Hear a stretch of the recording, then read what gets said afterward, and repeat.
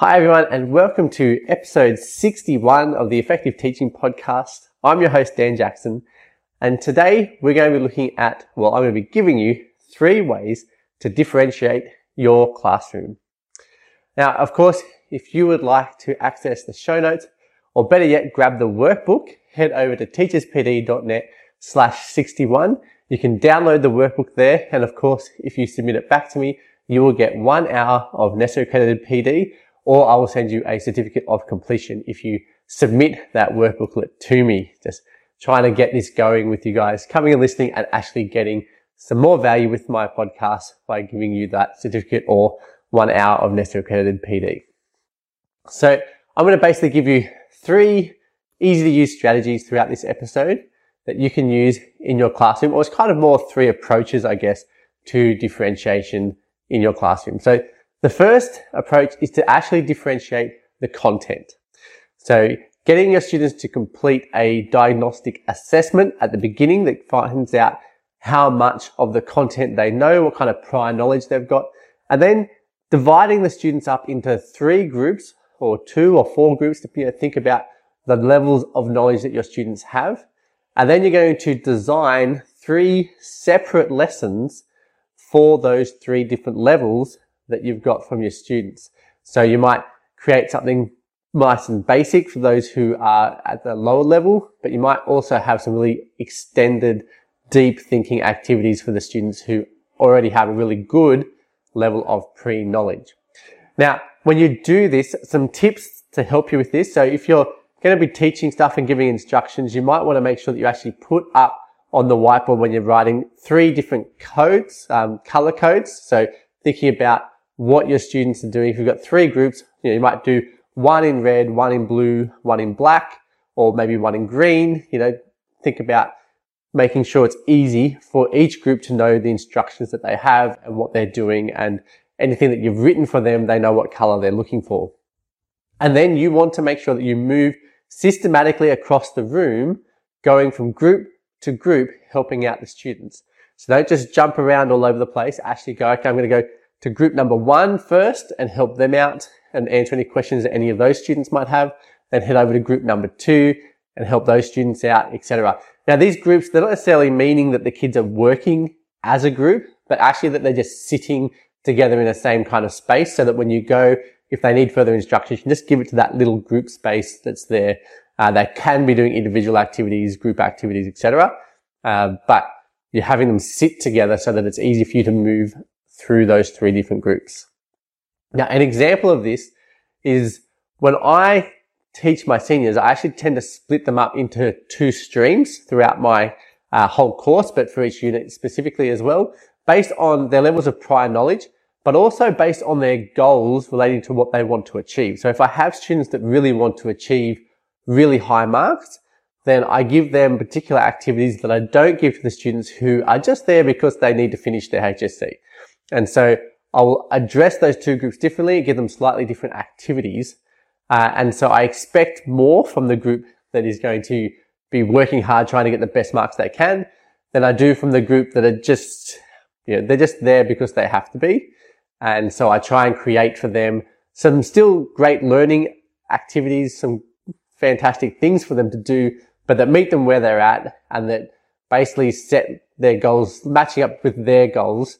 So in terms of the amount of work that I'm asking them to do, and sometimes also the depth of work that I'm asking them to do as well. So I might get more background information for group 1. So this group that aren't looking to do their best, I'll give them more background information, help make sure that they actually get all the prior knowledge as well as getting into that content. I might also give them some scaffolded tasks to do, while the other group might move straight into content and its application. So they might actually go straight into applying the content, or maybe through doing some deep thinking critical activities for that group, okay, which I may not necessarily demand of the other group because their level of content knowledge isn't quite up there, and also their motivation isn't going to be doing those higher end tasks anyway. Another example is just providing different levels of reading material possibly and activities based on the reading levels of your students and their literacy. So this is one thing that NAPLAN actually can be good for. If you have a look into the results for the students in your class, you can actually quickly identify their literacy levels. You can even identify which bits of the literacy they're struggling with.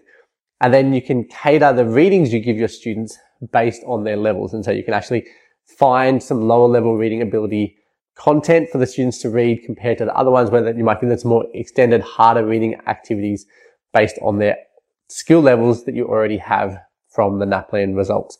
And of course, take those NAPLAN results based on what you know of the students as well and your learning support staff and what they tell you as well. The second approach to differentiation is to differentiate the process of learning, which I kind of did a little bit in that last example as well, where I talked about how I might give different types of activities for the students who are doing really well. I might give them the deeper learning. That's a process thing. But what this means is we're providing students with a different way to learn the content, or different ways to apply the content, or different activities to use the content for. So as you plan a lesson, consider the different processes that your students may prefer or may need when it comes to the content that you're looking at. And sometimes the processes will relate specifically to the content in the sense that, when you learn one type of content, you may have to do a specific type of process. That particularly comes into place for content such as maths. There's specific processes that you have to go through when you're learning particular aspects or content, because a lot of it's skill-based. So anything that's skill-based generally will have specific processes. But if you can adjust or adapt or provide different context for those processes, then you're differentiating that process for your students. So an example might be students who are excelling in your class who may be given a collaborative learning activity, while those who need more guidance might receive explicit direct instruction, or they might even get some modeled teaching in the approach as well. So depending on where your students are sitting in your differentiated based content, or your differentiated based knowledge that you have about your students. Now, to give you a bit more detail here, an example from what I do. So I flip my classroom quite a lot. And so what I do here is that those who enter the room who have watched the video and they've learned it, I actually have them answer questions as they go through, so I can see that they've actually have understood the content. They will come in and they will probably go straight into a collaborative activity. I might give them a case study to analyze together, and they will talk about it and come up with a few things, answer a few questions where they're actually bringing in the content and applying it to a case study. While they're doing that, I might get another group that comes in. This is the group that have watched the video but not quite fully understood it. I might give them some new direct instructions, or reteach basically in a little mini group, and specifically address the things that they've misunderstood or the things that they haven't quite yet grasped. And I'm going to try and do that in a way that's different to my video. Then there's going to be another group that haven't quite had time to watch the video, and I know that the first thing they're doing as they come into my classroom is they're going to go and find a computer, they're going to watch the video, answer the questions, and I'm going to come and check in on them as they're doing that as well. So that's giving students 3 different processes, basically based straight up off of the level of background knowledge that they've got as they come in. So some came into my class understanding the content, some came in with confusions, not quite understanding the full amount of content, and others came in with no idea what the content was because they never did the activities beforehand. So I then differentiate the process of what happens in my class based on where they're at. Okay, number 3 is to differentiate the product. Now, what I mean by this is you're differentiating what the students can actually produce as evidence of their learning. So there's the whole process of what they're doing, but then it's actually what are they going to do at the end? What are they making? What are they creating? It could be something like an essay. It could be a podcast. It could be a video. They could make an infographic. They could be making a little storybook, and all those things. They're all different products. Okay, it could be a physical hands-on product too, but allowing students to create different products at the end to showcase their learning. Now, in different levels, you want to make sure that you have different levels of criteria as well here for the product. So if your students are doing different levels of production, so you might have, for example, if I give my students 3 different questions that I want them to answer, one might be a lower level, more basic question, and it will have its own criteria that showcases that you actually have reached that basic level. There'll be like a middle one with its own level of criteria, and then a really deeper, more extended question that has another set of criteria. And so here I'm looking at differentiating the product and also my criteria based on my student goals and also based on where they're at and where they're getting to. And so often with this, you're also going to focus on their growth as in their learning rather than comparing it with other students. But it's really cool. Like an easy way to do this is if I pull out, I teach a lot of seniors. So if I pull out past HSC questions, there's exam questions for my subject area that might be worth 3 marks, might be worth 5 marks, might be worth 8 marks, and also other ones that are worth 12 marks. And so across those, I would give my students different options. And so they could choose one of 4 questions or one of 3 questions that all have different levels of marks allocated to it, which then indicate the depth of explanation or the depth of work that's required to answer those questions. And they each have their own criteria. However, if you have your students doing completely different products, okay, for this, you probably actually want to use the same success criteria. So if they're doing completely different levels of product, they have their own criteria. But if the students are just doing this like a similar level, but they're doing completely different products, you want to make sure you're using the same success criteria to help you to actually have that consistency across your students in the sense of checking how they're actually progressing with these larger tasks. Now this often works, you're often applying this to larger tasks, such as your more inquiry-based learning processes or your product-based learning or problem-based learning, or whatever it happens to, whatever you want to use there, right? The larger learning process. So this is actually going across multiple lessons, probably multiple weeks even, but you'll have a consistent criteria that they have to try and meet in the product that they're making. So that the content, I guess, is quite similar, but how they're showcasing that content and that understanding is very different.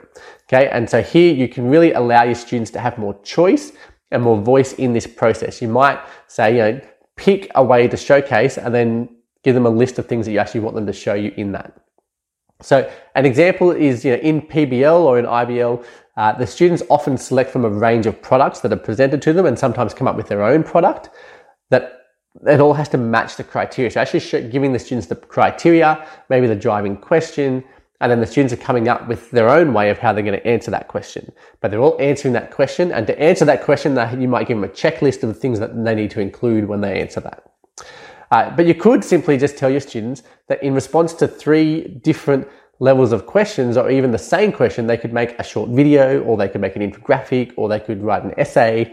They're all ways of just changing the product of what your students are going to produce, so differentiating the product. But let's bring it all together. Okay, you can actually get all these different differentiation approaches into one way of teaching. So, and it's really into one resource, I guess, not necessarily one way of teaching.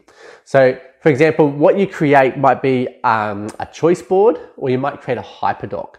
And these 2 things are just great examples of ways where you're basically going to have 3, maybe 4 parts to the learning, and you're laying it out for your students with various choices built into it. Okay, and I'll give you an example in the workbook. So come to teacherspd.net/61, grab that workbook, and you'll see an example of a choice board in there.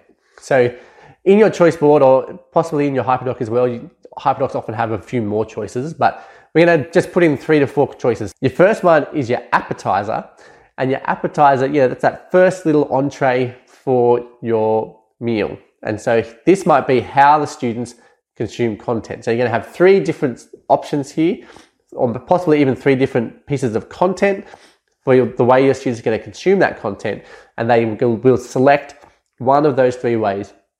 And so straight up, you've differentiated the content.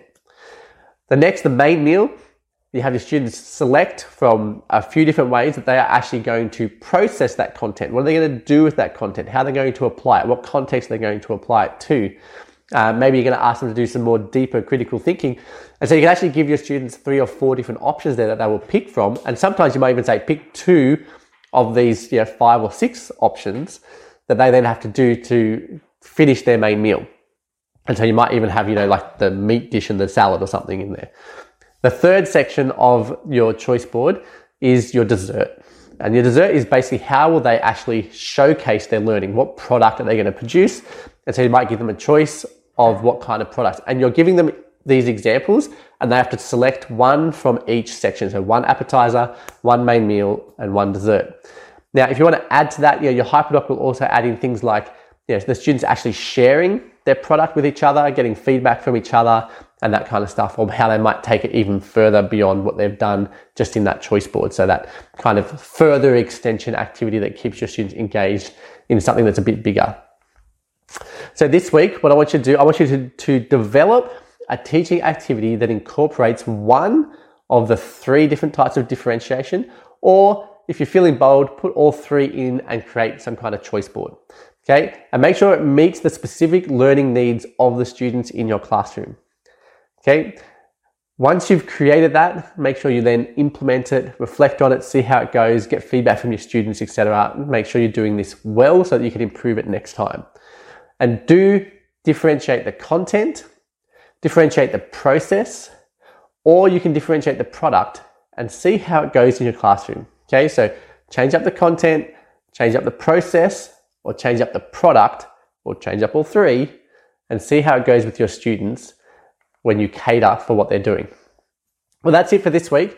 Make sure you grab your workbook and submit it back to me for your 1 hour of PD. You can go to teacherspd.net/61 to grab that workbook. If you're enjoying the podcast, please leave me a review. If you don't listen on Apple, jump onto Facebook or Google and leave a review there about the podcast. I would love to hear your feedback on it. Make sure that you subscribe to the podcast as well and share it with others who might enjoy the podcast so that they can also benefit from what I'm putting out here. Now, I would love to connect with you. So come and join the community on Facebook. It's the Effective Teaching Podcast community as a Facebook group. Come and join us there. There's a whole community in there. And you can also come and follow me on Instagram. I am at Dan Jackson TPD. I would love to hear from you. But for now, until next week, I will see you then.